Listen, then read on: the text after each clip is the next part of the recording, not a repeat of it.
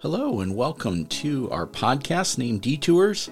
This podcast embraces the unexpected twists and turns that shapes the journeys of our lives that God sends us down. I'm your host and fellow traveler, Mike. I'm here with my beautiful wife, Deb, and we invite you to join us on this exploration of uncharted territories we encounter along the way. So without further ado, let's dive into this episode.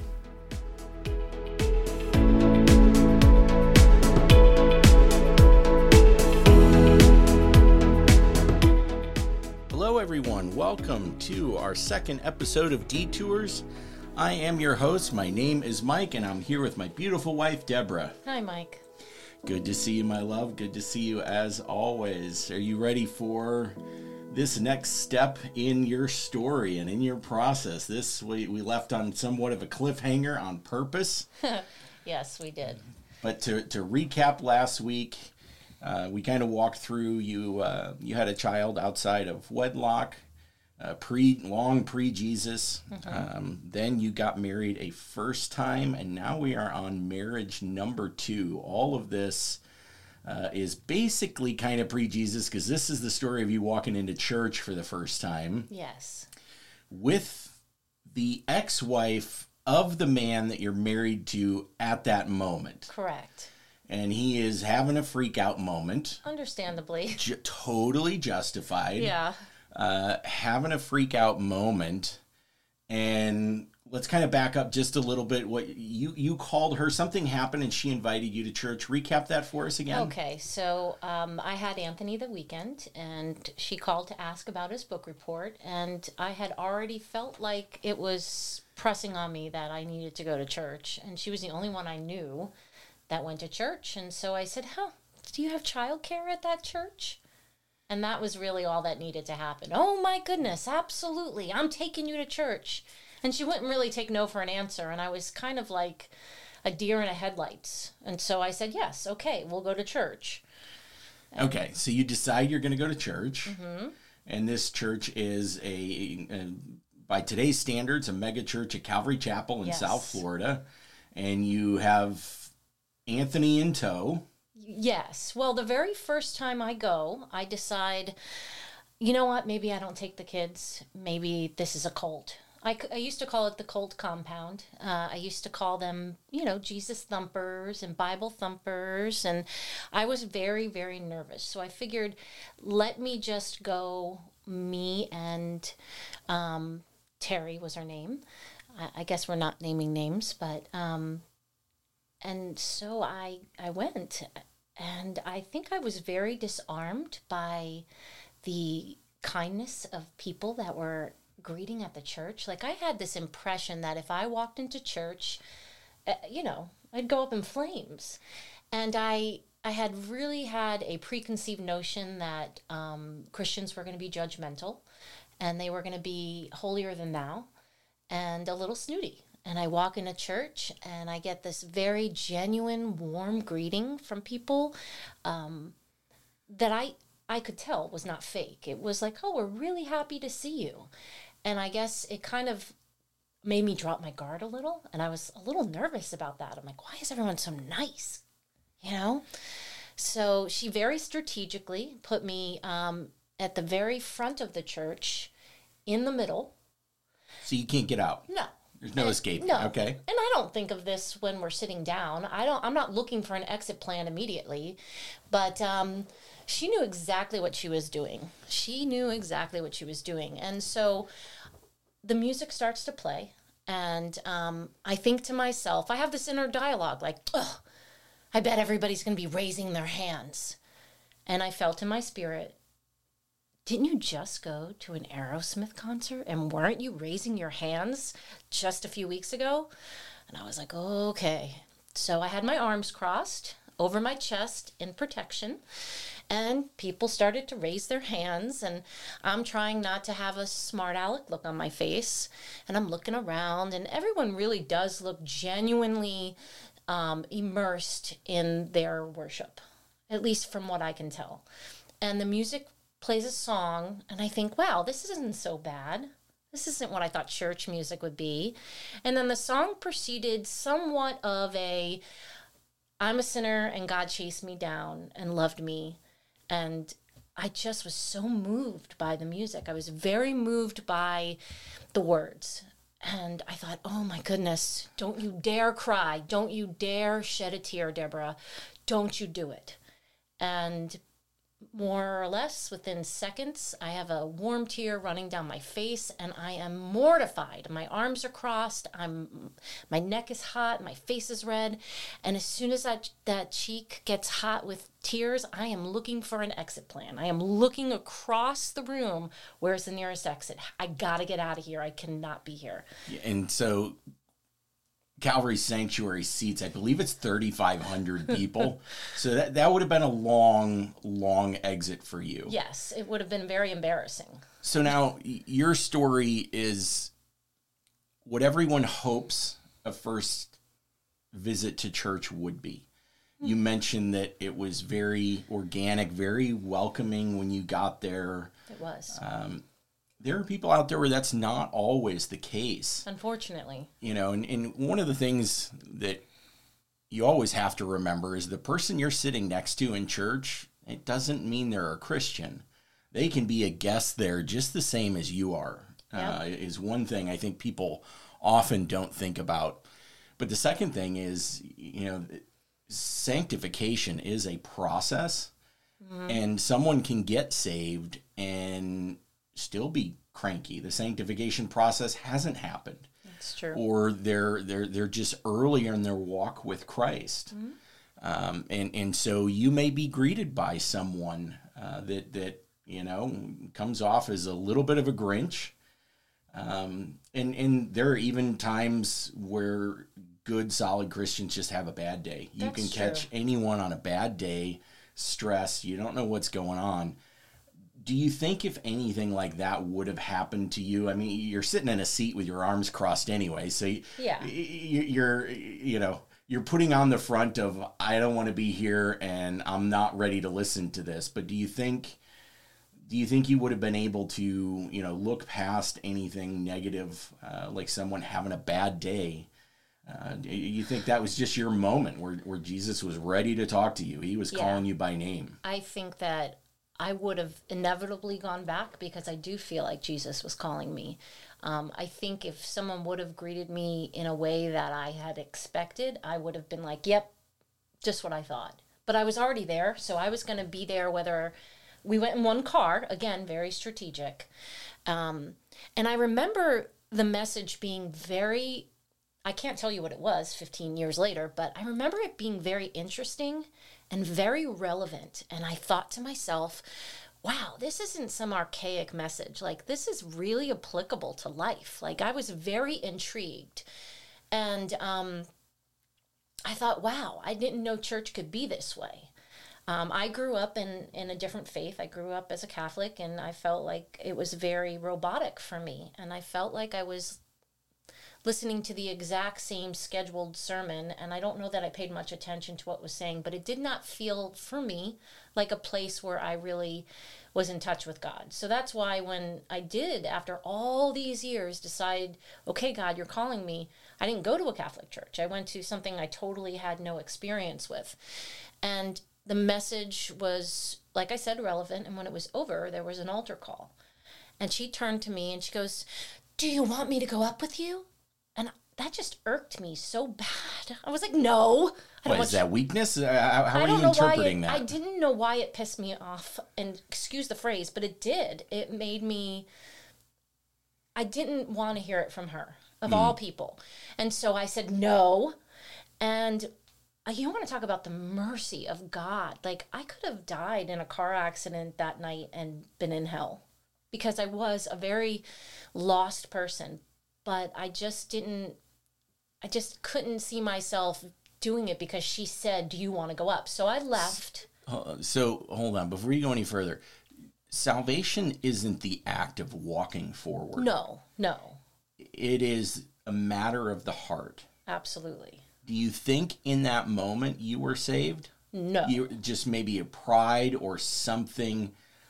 Oh, I was definitely not saved. I was intrigued and I was drawn in by this Jesus that I didn't know as a child and I hadn't seen displayed to me.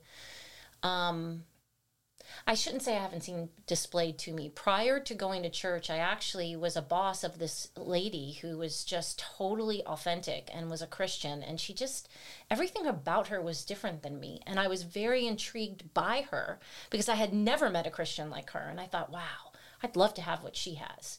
And I think her example to me made me more apt to go, okay, maybe I'll figure out this church thing when I had that call from God in the garage. So I don't think I was saved. I do think that I was intrigued and curious enough that I had to go back.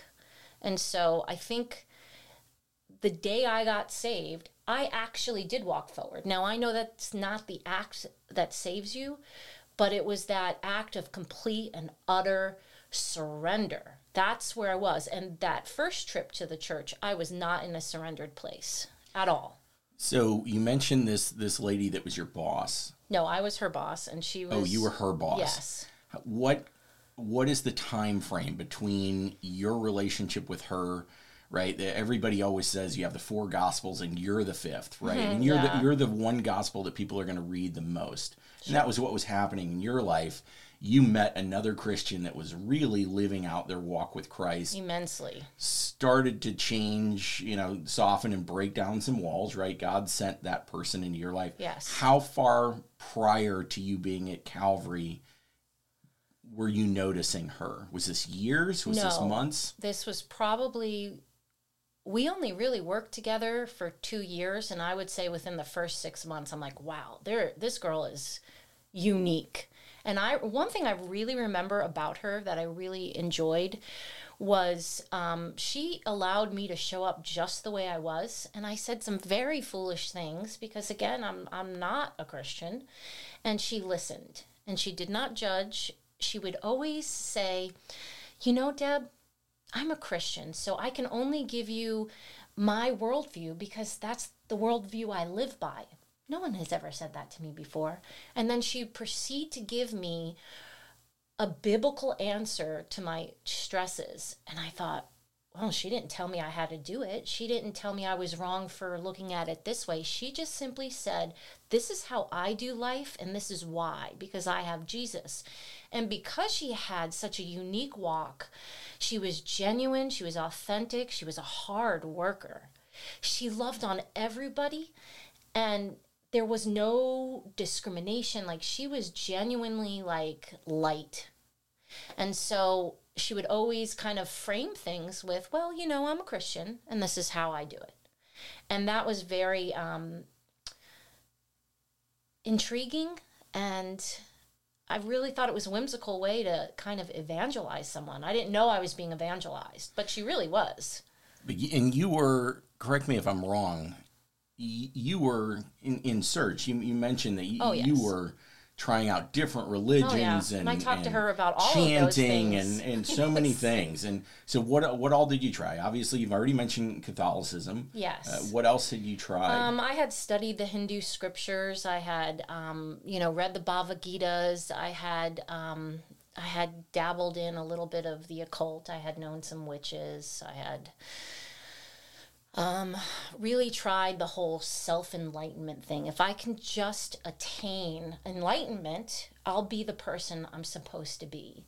And I tried to be the best version of myself, like the behavior modification that most people think you need to have to be a Christian. I tried, trying to be loving and kind, and I couldn't do any of those in my own strength. And I failed miserably at it. There were seasons where I was kind of nice to people, but ultimately I failed miserably at that. It's what's happening in society today. You see so much of self-help that is very misleading. And that's part of the point of this season of our podcast is after we get done with your testimony, we're going to start getting into how did you identify what parts of you needed to be healed? Who did you go to get help? What were those steps and those processes so that you and I meet 7 years after your second divorce? Yep. And here we are a little more than 3 years in, and we have a very happy, healthy relationship because... Praise God. Yeah, absolutely. To God be the glory, because both of us had work that we had to do. So you go around and you're trying all these different religions, witchcraft, everything else. Yeah. Everything's coming up empty. Very empty. So you go and you refuse to go forward for the altar call. Yes, I did. So what happens? Do you come back the next week? Yeah, and for a week, God pretty much pressed on my heart. Like when you see like a car at wreck, you almost inadvertently can't help but turn your head and look back. It's this instinct in you that goes, turn around, look. And I kept feeling like I had to turn around and look at the church again, and had to I would have been utterly stuck if I didn't go back. I knew it. And so I decided there was no purple Kool-Aid. And if I'm dating myself, I probably am dating myself, but anyone that's in their 40s knows of the Jones cult that took the Kool-Aid and had large suicide attempts. So I said, well, there's no purple Kool-Aid and everyone seems pretty nice. Maybe I'll take my kids this time. And so I had the younger one who was my stepson, and I had the older one, both of them named Anthony. And my son Anthony was 13 at the time, and just a very intelligent young man, just way beyond his years, not the average 13-year-old. And maybe because he kind of just grew up around adults. But I said to him, do you want to come into the sanctuary with me, or do you want to go to the youth group? And he goes, no, I'll come in with you. And I think he was a little apprehensive too. Sure, he's tiptoeing into the water a little bit himself. Yeah. And so I really think that this is the most remarkable part of the story, is my son. So we go back into the sanctuary, and again, she puts us in the middle because she did come the second time. And I know her tricks now, but I know I need to be there. So I sat where she set us, and there was a pastor that talked about his pre-Jesus life. And I'm so grateful for his testimony, because his testimony was dark and dirty. And I felt like, wow. And I'll rephrase that in a second, but I felt like he had lived a life that I didn't expect a pastor to live, pre-Jesus, of course. And I felt like, oh, well, gosh, if God can accept him, then God can accept me. So his testimony wasn't dark and dirty. His testimony had things that I had participated in. And,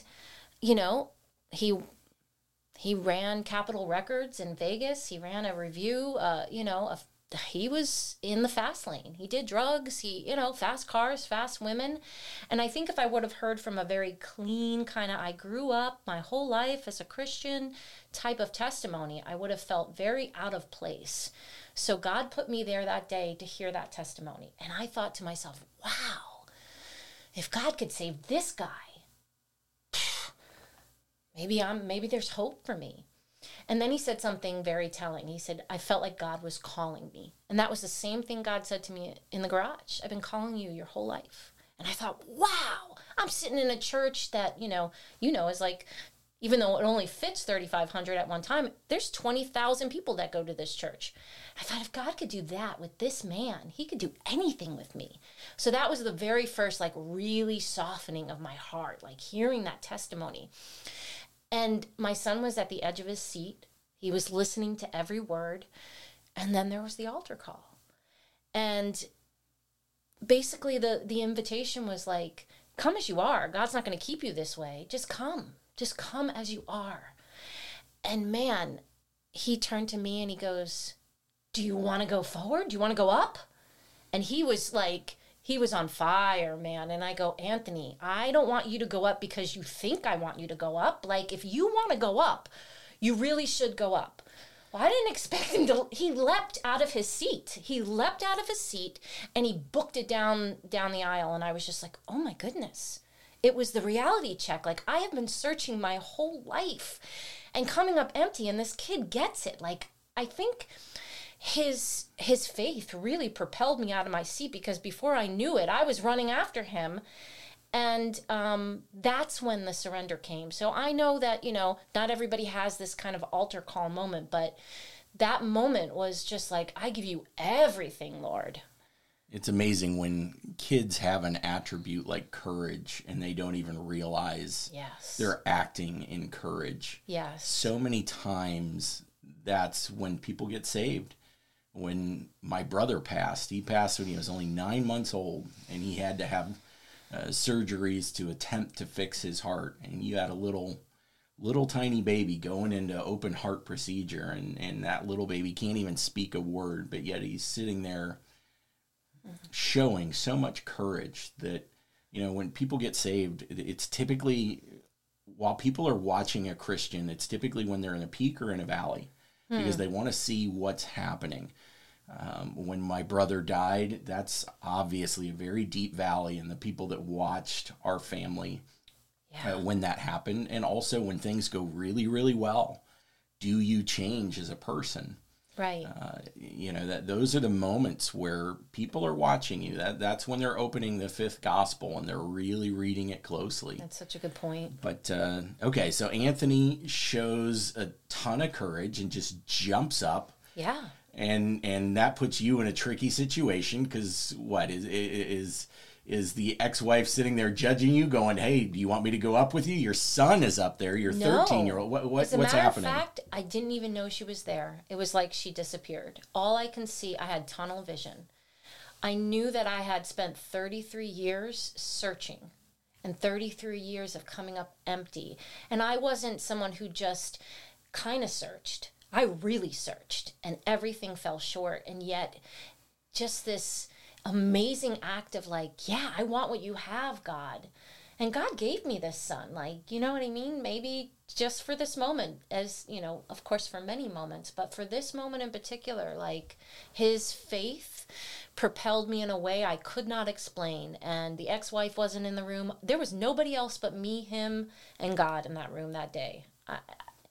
And so I went forward and I repented. And that was the thing. Like, I turned from this. Like, I knew without a shadow of a doubt I had nothing to give God. Nothing. As a matter of fact, I couldn't believe he would even take me. And yet he wanted me. And that was inconceivable, that he wanted me. And I didn't know what it meant to be saved. I didn't understand what it meant to give up things. All I knew was I could give up anything for this God, because he loved me just the way I was. Like, ew, I don't even love me, but you do, God. And it was the love of God that propelled me, honestly. Not the judgment of God, and yes, the fear of God is a beautiful thing, and people do get saved from the fear of God, fearing to go to hell, and that's a beautiful conversion too. But for me, it was the love of God that propelled me, like, in no way, shape, or form, because I was searching for love everywhere and was not getting it. So you give your life to Christ. Yes. Typically at Calvary Chapel, what they do is they give an invitation, then they invite you off to a room to just introduce themselves to you, give you a Bible, pray with you, and then they send you back to your seat. So you and your son are now heading home. Yes. What's going through your mind? What just happened? What do I say to my husband? Is my kid gonna, is he gonna change? Am I gonna change? Do I have to listen to different music now? These are great questions, but no, I was not thinking any of those things. I had just such this, like, bliss. I was so excited. I felt like I had won the lottery. I was so excited. I did not know I would not be met with excitement from the... The rest of the world doesn't celebrate necessarily? No one actually. But I wasn't overly like, what's going to happen next? I just really had this basking in the moment of true forgiveness. Now, the weeks that followed was, this is different. And I think because I had such a great example in my friend who was the authentic, loving Christian, I thought, well, I'll just talk to her if I have any questions. And she did. She ministered to me very much in my new walk. And I immediately got plugged in at the church because I knew no Christians whatsoever except for my employee. And so I know I needed a network of people. So that's what I did. And that's the most crucial thing in my eyes, at least near the top, that when you get saved, doesn't matter if you join what's called a small group, doesn't matter if you go start serving in kids ministry, go take a class, somewhere you have to meet someone to do life with that you can ask questions to, right? You're going to, it's natural to ask questions like, can I listen to the same music? Right? That's totally natural and normal. And if you isolate yourself and you don't take some step, true, those questions can sit in the back of your mind, and you can sit there and listen to Jonah and his story and the whale and this, that, and the other. And if people don't address those questions, and it can be questions all the way from what do Christians believe about evolution, all the way to, hey, I don't understand when the Bible says X, Y, and Z. It can be the gambit of questions. Yeah. But it needs to be seek and you will find. Whatever your question is, you got to find somebody at church that you can talk to. Talk to a greeter if you don't have anyone, and ask a greeter, hey, I need to get plugged into my church. Where's a great starting point? There's so many different places. There's support groups everywhere. Yeah. That's really a critical part. So it was amazing that you had this young lady. Yes, God gave her to me, for sure. Yeah, so fast forwarding a little bit, you've given your life to Christ. Your ex-husband, at the time your husband had not, and it starts to create friction in your marriage. Oh, for sure. What happens?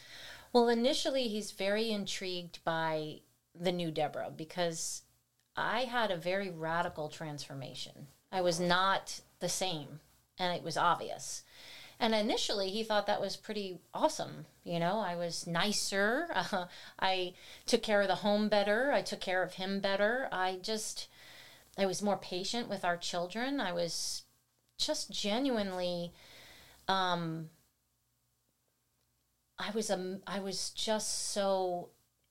was awestruck by Jesus. And I think in everything that I did, it reflected. And then, unfortunately, I got to the point where I didn't need somebody to pull me out of the bar. I didn't even want to be there. So that was kind of the battle too, is like, here it is. The bar had become his church. Honestly, like that's where he went to worship. There's no doubt in my mind. Was it part of yours? When I not at this point, but just at any point in time. When I think back, yeah, probably. I that was the place where I felt like I somewhat belonged, and that was a place where I never felt like I truly belonged. But out of every place that I had been to, the bar felt very accepting, and so I actually heard someone say something the other day that really kind of rocked my world. And I want people to listen to the statement all the way through before you make any rash judgments. But the statement was, the church should be a little bit more like the bar. Because at the bar, you could be yourself. And if you go to church and you can't be yourself, people will find a place where they can really just be themselves. Now, being themselves doesn't necessarily mean that you behave in ways that are unbiblical, but that you can literally show up just the way you are, and people honestly take an interest in who you are and want to get to know who you are.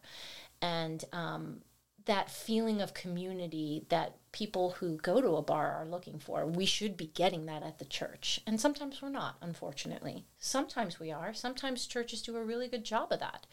But anyway, so yeah, that was his church, and I didn't want to go anymore. I did not want to play. And I had said to him, even prior to getting saved, hey, I don't want to be here. I don't feel like these people are our friends. And so now it became like, hey, I really don't want to go. Can we do something else? And it was creating a divide because he just did not want to do anything other than the bar. And so there were times that I would go because I didn't want him to go by himself and I didn't want to be by myself. So I'd go and I would not drink. And people would be like, why are you not drinking? And then I would tell people about Jesus and he would be embarrassed. Like, what are you doing? Like, stop it already. But I didn't know what else to do. So eventually the differences became a great divide, a really big divide. How long did that take? Probably about 6 months. It was like, whew. And I asked him to come to my baptism. And he said no. And I was so hurt. I was so hurt because I was so excited. And all I wanted to do was share my experience with Jesus. I didn't ask him to do anything different. I just wanted to be able to come home and talk about this God that I love. And he said no, and I was like, okay. And I went and got baptized, and it was a glorious day, me and my son. And I remember one big major fight, probably about 8 months in, and he's like, where is my Deb? Where is she? Where? He was mad. Like, he was mad. Where is she? Because I was that much different. And I said, you know what? She died in a watery grave, and you missed the funeral. And oh my goodness, he looked devastated. Like, oh my God, this is not the same woman I married. And did he give you a reason why he didn't want to come to the baptism? No. He just flat out said no. I'm not coming to that. And I didn't want to push it either because I felt like we already had so many differences. I didn't want to be that person I didn't want to be the pushy Christian. And I didn't want to guilt trip him either. Like, I wanted him to want to come, and I'm not going to guilt you to do it. So you don't want to come, you don't come. But he did not give me a reason. He did not give me a reason. I found it curious. You know, even when you love somebody, even if you don't believe what they believe, you kind of just, sometimes you do things just because it brings joy to the other partner. And you're like, wow, I want to see you happy. But there was none of that. And so I actually was pretty disobedient with God because I kept saying, I don't want to do this, God. I don't want to be married to this man who doesn't love you, who doesn't even like you half the time. And he would say some pretty snide comments about God that I would be offended for God, and I'd have to kind of hold my tongue and go, okay, Lord, it's between you and him. And at some point I decided I was gonna leave, and I was not going to have a biblical divorce. And that act of disobedience, God met me there, and he corrected me there. I remember the ex had gone on vacation without me, and I decided I was going to pack up all my stuff and get an apartment. I'm not doing this anymore. I'm not going to suffer like this. And lo and behold, I decide, well, I'll just go into my Bible and pray. And I get a verse in Proverbs. Every wise woman builds her home, and every foolish one tears it down with her own hands. And that was the first time I was ever, like, smacked by the Bible. I was like, whoa, like, that was absolutely, like, that's how God speaks to you, is through his word. And I felt so convicted. And then maybe 20 minutes later, I get a phone call from my son's father, who is not even a nice person half the time. And he's like, what's wrong with you? You don't sound like yourself. What's happening? And like, he was so compassionate, and I was so distraught that I told him I was going to leave. And he's like, you can't leave. You can't leave him. You have a nice life with this man. Like, this unbeliever is ministering to me to not leave this marriage. And so, to make a very long story short, I wound up not leaving and stayed another 1.5 years, submitting to a man who did not submit to God, and showing respect, even though I didn't respect some of the behaviors that were happening. I was very respectful to him. And eventually he said, I can't do this. You're in love with another man. And I was like, what do you mean? He goes, you're in love with Jesus. I thought, yes, I am. And I heard God say, don't say a word. And that's pretty hard for me. You know me. That's pretty hard. So I didn't say a word, and I let him talk. And basically he told me he was going to leave. And I said, that's not what God wants from us. But if you feel you have to do that, I have to let you go. And he did. And so that's the gist of how that ended. So about 2 years after getting saved, Yeah. Mike leaves. Yes. So everything's changing. Yes, rapidly. Rapidly. You are now entering into singleness as a Christian, being a single mom. Yes. Of a teenager, which is not easy. Of a teenager, which is not easy. Who did not, at some point in the 2 years, kind of was like, yeah, I don't want to do this. So he was in a, he had kind of walked away a little bit. From his faith? Yes. Okay. So he's no longer walking with the Lord at this point. You're getting your second divorce. Yes, sir.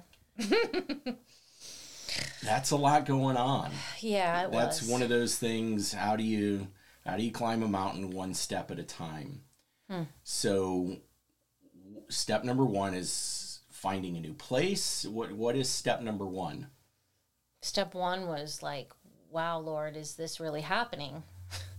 And it was. And step one was, getting the stuff packed up. I remember the day I packed up and left. Or actually, no, I'm sorry. He left first. He left because he wasn't going to, I don't want to stay married. We have another, why don't you stay out till the lease is over, which was actually, ironically, it was like up within that last month. He's like, I'll leave. You stay here, get stuff packed up. And so. And he was leaving with another woman, right? Well, he didn't claim that's where he was going, but yes, come to find out later, I had some suspicions when I was not going to the bar that there was someone there. And, I learned maybe a year and a half later that was absolutely what had happened. So he was already out the door, really, in his heart. He was out the door, regardless if I found Jesus or not. I think finding Jesus made him very uncomfortable because it really, when darkness sees light, I don't have to say anything about your darkness. And would I ever? Because I walk that darkness. Like, I'm not here to judge you. I'm just telling you what Jesus has done to me, and that made him so uncomfortable. Like, he felt convicted in his soul. He had to have. So anyway, yes, there was another woman, and he was leaving, and then I found a place, just me and my son. So you mentioned earlier that God gave you that verse in Proverbs telling you just wait. At any point in time, does God give you an encouraging verse? You're out hitting the world as a single woman with a child, going from 2 incomes to 1 income. Yes. He gave me the verse that he is my husband. The Lord is your husband. I am your maker. And I didn't quite understand, the relationship between Christ and the church as being a picture of marriage, because I'm still pretty new in my faith, but there were lots of encouragements to keep trusting. And I thought, wow, you're my husband. Okay. Well, a husband provides, a husband protects, a husband loves, a husband encourages. And in that time, he really did do all of those things. Can you give an example of how he provided? Were there any instances where something just surprised you, came out of nowhere? Yes. In the midst of all of the divorce, I was losing a job. So I was unemployed right after the divorce. I mean, smack after he had left. And I can't say the divorce because it took a while for the paperwork to process. But as he had left, and now I have to hold the note on this, apartment for another month and then move to a new place, I lose my job. So this is a valley. This isn't just one thing going on. This is multiple. Yes. So your son is walking away from the faith. Your husband's walking away from you. Yes. Jesus is really who he's walking away from. Fair enough. And you're losing your job. Yes. This is absolutely one wave after another. Yes. You feel like you're drowning. I do. And Jesus sends you A life raft. Yes. So what is this? I got to say one thing. I was really grateful to go to a church that didn't promise everything was going to be okay as soon as I became a Christian. And I can say that Calvary Chapel does a really good job of teaching biblically. And there's nowhere biblically that says you give your life to Christ and everything's going to be roses. It's not. A lot of times it's not. I mean, it can, but that's not the case most of the time. And so I kind of didn't feel slighted, like, oh, I gave my life to you and this is how. I never felt that because I was properly taught in the Word. And I think what he did during that time was I lose this job and now I have like all this free time. And I was like, I can wallow in self-pity and be really scared and frightened, or I can serve you. And so I choose to serve you. And at that time, as I'm collecting unemployment and I'm looking for jobs, I decided to go volunteer at 4Kids of South Florida. And 4Kids is what? Explain that for the audience. 4Kids is a foster care program that the church has heavily invested in to bring kids to biblical homes. And an offshoot of that was another place called EMA, which was an incredible ministry towards single moms, and then there was his caring place, and that was another great place where these moms had a place in a home where they could get on their feet and they could be discipled and get jobs and like be able to kind of start their life with their babies. And so I just kind of threw myself into service to God and tried not to focus on the fact that everything around me was falling apart, and I stood very firm on all I can do is serve you because I know you're good. I know that you pulled me out of the depths of depravity and you're good. And I don't get what's happening and I don't like what's happening because I didn't like what was happening, but I also knew that he would provide, and he did. And that was the example you're asking for. I got a job interview. And I had a very strange interview where I am meeting with 6 people and I wind up like ministering in this interview about God. And who would have thought I would have got this job? But I got a really, really good paying job. And that was a financial protection and provision for what I had, ahead of me. So you said something that is drastically different than my salvation story. You said in the midst of this valley, again, you had been saved about 2 years at this point. You said that you knew God was good. Yeah. That to me is an extremely mature answer because I got saved, and for the next 7 years or so, I really felt like God's punching bag. He took my job, he took my girl, he took my dog, he took everything. So the only thing I had left, I'm a musician, he left me with my church, my Bible, him, and a drum. And that's all that was left for me. And fast forward a handful of years, you introduced me to a guy that's now become a very dear friend, our mentor, yes. Pastor Bill, and to kind of jump around timeline-wise, I end up asking Bill if he'll be my mentor, and he says, sure, absolutely. What do you want to get out of our time? And again, I'm like 7 years into being saved at this point, and I said, Bill, I really kind of want to be an empty cup, and I want to be filled with whatever it is I need to be filled with. So I don't care if we're reading books or talking through scripture, whatever it is you tell me to do. But I'll tell you this, I'm 7 years into my salvation, and I don't believe God is good. And how much good can I do for the kingdom if I don't believe God is good? You know how honest that is, though? You know how many people won't say that out loud and won't have somebody help walk them through that very real feeling. Yeah, I felt that, like, because again, he had taken everything from it. Like, to your point, Calvary Chapel does not teach the prosperity gospel. They will tell you that anything and everything can happen. You have seasons. You have seasons of blessing. You have seasons Of suffering.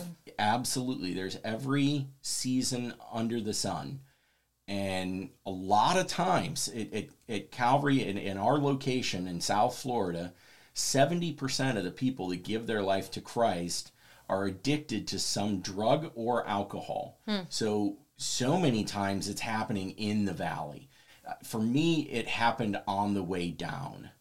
The first thing happened, I lost the girl. The girl that I was dating, I lost her, and that really shook me. She was supposed to be the one that I was going to get married to. In my head, that was the story I had come up with, and all of a sudden, out of the blue, she leaves, and that really shook me. And called my dad up, and I said, "Dad, what do I do?" And he both my parents, Christians. I was born and raised in a church, but it always felt like I was reading somebody else's mail when I would open the Bible. It was addressed to the guy that lived next door, but never to me. And so I call up my dad and I say, "Dad, what do I do?" He says, go to church. You need to get back into church. And as soon as I walked through the doors, I knew I was home. Oh, amen. To make a long story short, but the punches kept coming. Shortly after that, I lost my job. Shortly after that, lost my dog, like I mentioned. Literally every aspect of my life was removed, maybe similar to what you were going through, where you just went and served. And I wasn't at the serving level yet. My path was a little bit different, but I definitely I felt like God was beating me up a little bit for the first 7 years. I didn't have a heavenly perspective. That all changed, and well, that's a story for another day. But for you to have that answer, that in the midst of all of this, that you knew God was good, that's impressive, because I wouldn't have had that answer. And maybe there's some listeners out there that felt the same way that I did. That would say, how do you know God's good? Because I don't get it. It doesn't add up. And we're going to get to all those kinds of questions throughout this podcast. But I thought it was really interesting that already you were trusting God and you were saying, "I know you're good," when you were only 2 years in and I was 7 years in, and I was sitting there going, I don't get it. I don't see how God is good. Everybody around me saying that in church, and everybody's got a smile on their face, and it seems like they believe it, but it doesn't make sense to me. It doesn't add up. I don't feel that yet. I felt, I guess that's the wrong way to say it. I think I felt like God was good. I just felt like, why don't I understand? Okay. I know he sees more than I do. He's got a bigger picture than I do. But why is it so much drastically larger than mine? Where from his perspective it's good, and from my perspective I feel like a punching bag, and I'm tired of getting punched. And so it's pretty incredible that you're sitting there saying, you get this, going to this interview and doing this job, and God is good. I think because I had so much darkness before Jesus, and the way I looked at the world was very askew.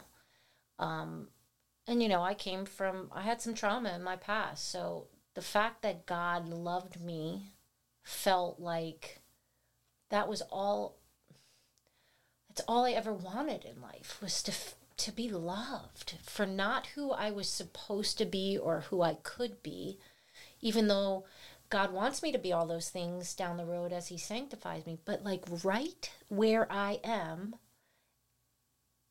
and I felt filthy, and yet he called me, he died for me, and that wrapped around my soul in a way that nothing quite could. And I think that interaction in the garage, after I had an alcohol-induced blackout, you talked to me? Like, really? I just spent an evening doing things that were deplorable, and now you're talking to me? I think that was really the love story starts in the darkness. And I just was so amazed by him that I think that's why I knew he was good. And I hadn't felt loved before. I'm not saying that I wasn't loved. I had parents and siblings, and I'm not saying that, but I did not feel loved. Whether that's, true or not, I can't tell you, but I'm sure I was loved, but I didn't feel loved. And to feel loved for the very first time, I wanted nothing more than to serve him for that. And that's interesting. Yeah, because we do have very different salvation stories. I did not come from a ton of darkness, not in the way that you did. I grew up in the church, went to church every single week. Like I said, it felt like I was reading someone else's mail, but I was always what society would probably label as a good guy. I treated women with respect. I did what my parents, I did what my parents told me to do. I honored them and so on and so forth. But when I went away to college, the very first year I went to the University of Iowa for my first year of college, and they wouldn't allow freshmen to have cars. So getting to church, that's all it took for me to not go to church, is go, oh my goodness, I got to go take buses and get all the way over somewhere. I can't just drive. That's too much work. That's literally the straw house I had built that was easily blown over.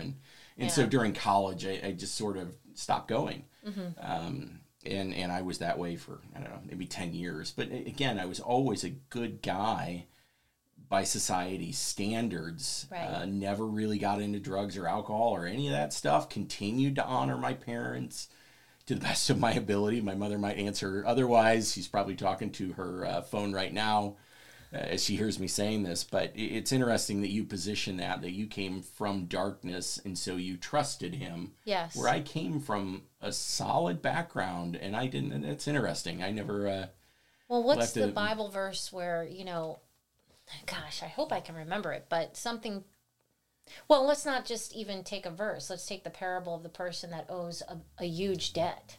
It's like, wow, when you owe a huge debt and someone pays it for you, how much more do you want to serve the Lord?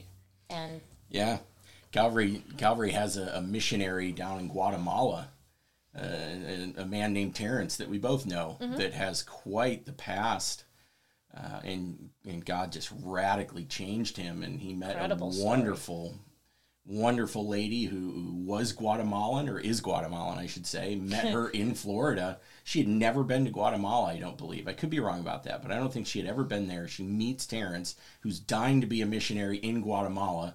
They get married. He takes her down there for the very first time, and she felt like she was at home, and now he's a pastor now. Yeah, incredible. Yeah. And this was a guy that had just a tremendous past, similar. Yeah, and he met Jesus in jail. Yeah. And so many times that happens. So that's pretty interesting. But all right, so we've kind of gone through your salvation testimony. We're going to be kind of winding down episode number 2 here. Yeah. But let's set the stage for the rest of what we want to accomplish. Just talking through. We don't know how many shows season 1 is going to be just yet, but we want to touch. Yeah. We want to touch on a lot of the healing process. The healing process that has to happen within you, the sanctification process that happens within you, forgiveness. We want to start walking people through all these different stages that you went through after you get saved. Yeah. So what does that look like? Well, I guess what we'll address through the season is I had some darkness and trauma that I didn't realize was still holding me back to being the woman God had called me to be. Can you get more specific on that? What is this darkness and trauma away from your past? Is this something that happened during your marriage? Well, childhood sexual abuse, a rape in my 20s, those kind of things really played a number on how I looked at myself and how I viewed the world, and the level of anger I carried around that I didn't really understand that I was angry. People are like, why are you so angry? I'm like, I'm not angry. This is how I am. So unearthing the darkness with Jesus really allowed me to dig into his word and to start to, what does it mean to forgive? Wow. I get it intellectually. What does it mean to walk it out? Or what does it mean to be single and be celibate? Because you're calling me to that. What does it mean to be a friend? What does it mean to be a daughter, a sister? Like, all of those things happened in the healing process. And what people sometimes don't understand about dark trauma is it really puts a blanket over how you view everything. And you're so used to being in protective mode and in survival mode, you don't even realize you see the world through this angle. So I think the season really needs to be about, what does it mean to have Jesus heal you? Jesus asked the guy at the pool of Bethesda, do you want to be healed? And he asked me a similar question. And initially I was just like, I don't want to do this. This is scary. But he walks me through that in the course of, sanctification. Yea, though I walk through the valley of the shadow of death. He doesn't walk around. Yeah, that's true. He doesn't pogo stick over the top of it. He walks through the valley. And I think, when you listen to a prosperity gospel, so many teachings out there, it resonates with a lot of people because it's about them. Right.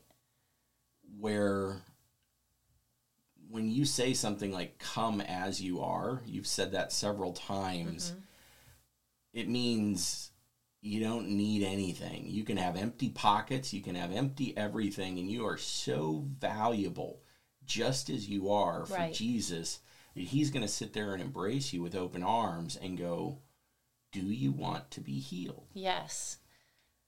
And that's a process, and it's a difficult process. So many people say they want to be healed because that's the thing to say. It's like going into a job interview and saying, you I'm say, a people person. I'm a people person and I'm going to work really hard. Right. Those are the things you say because those are the things to say. Right. When people say that, when I'm interviewing people and they say that, it in one ear and out another.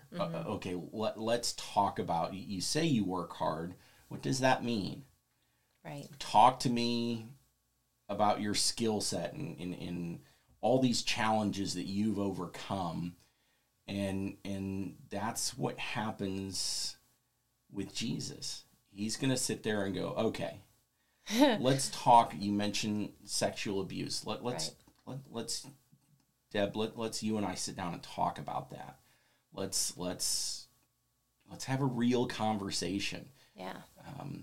It takes a lot of, and I'm not blowing my own horn, believe me, because it took me a long time to actually deal with the sexual abuse, but it takes a lot of courage to do the hard thing.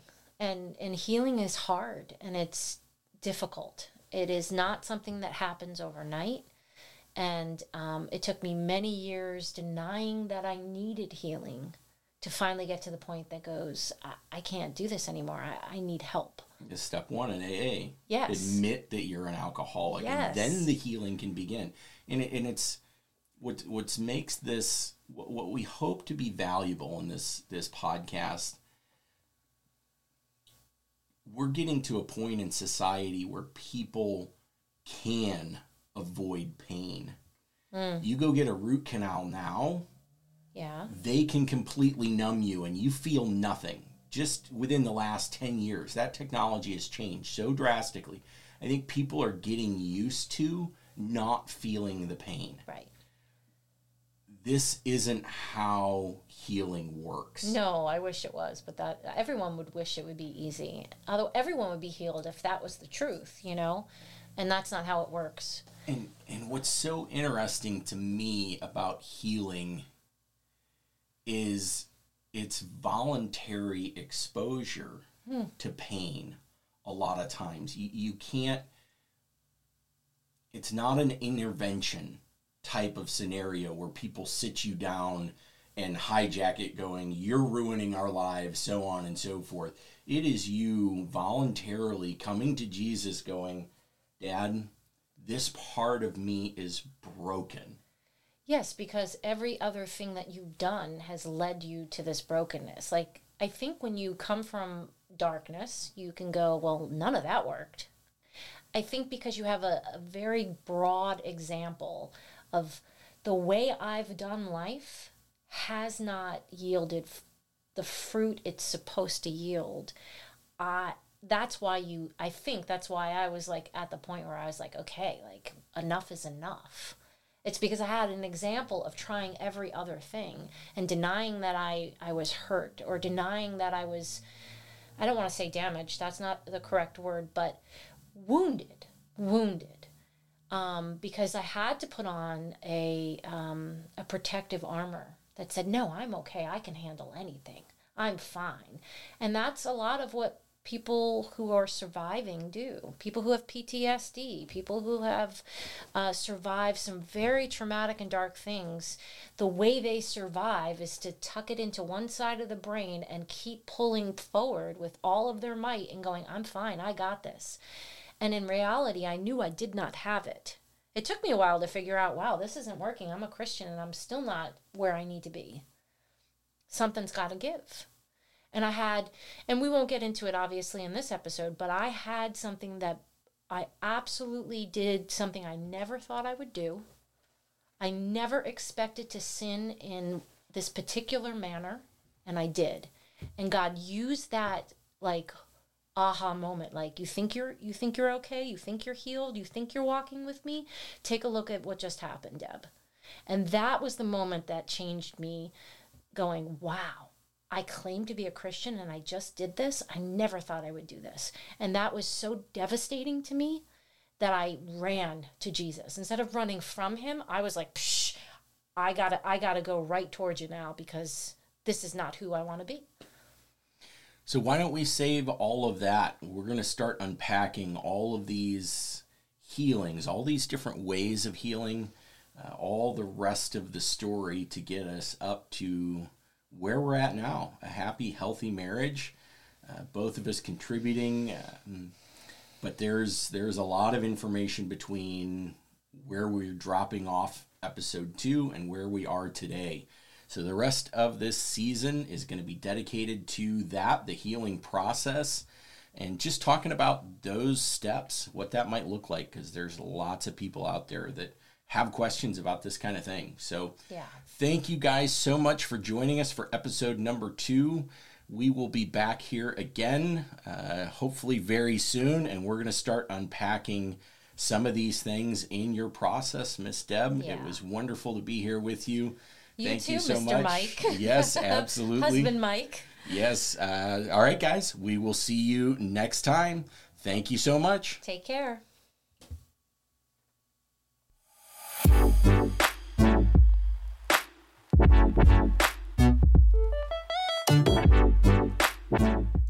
Thanks for listening to Detours. For more content, you can find us on Spirit FM Radio, Spotify, Apple Podcast, Google Play, or on our website at detours.life.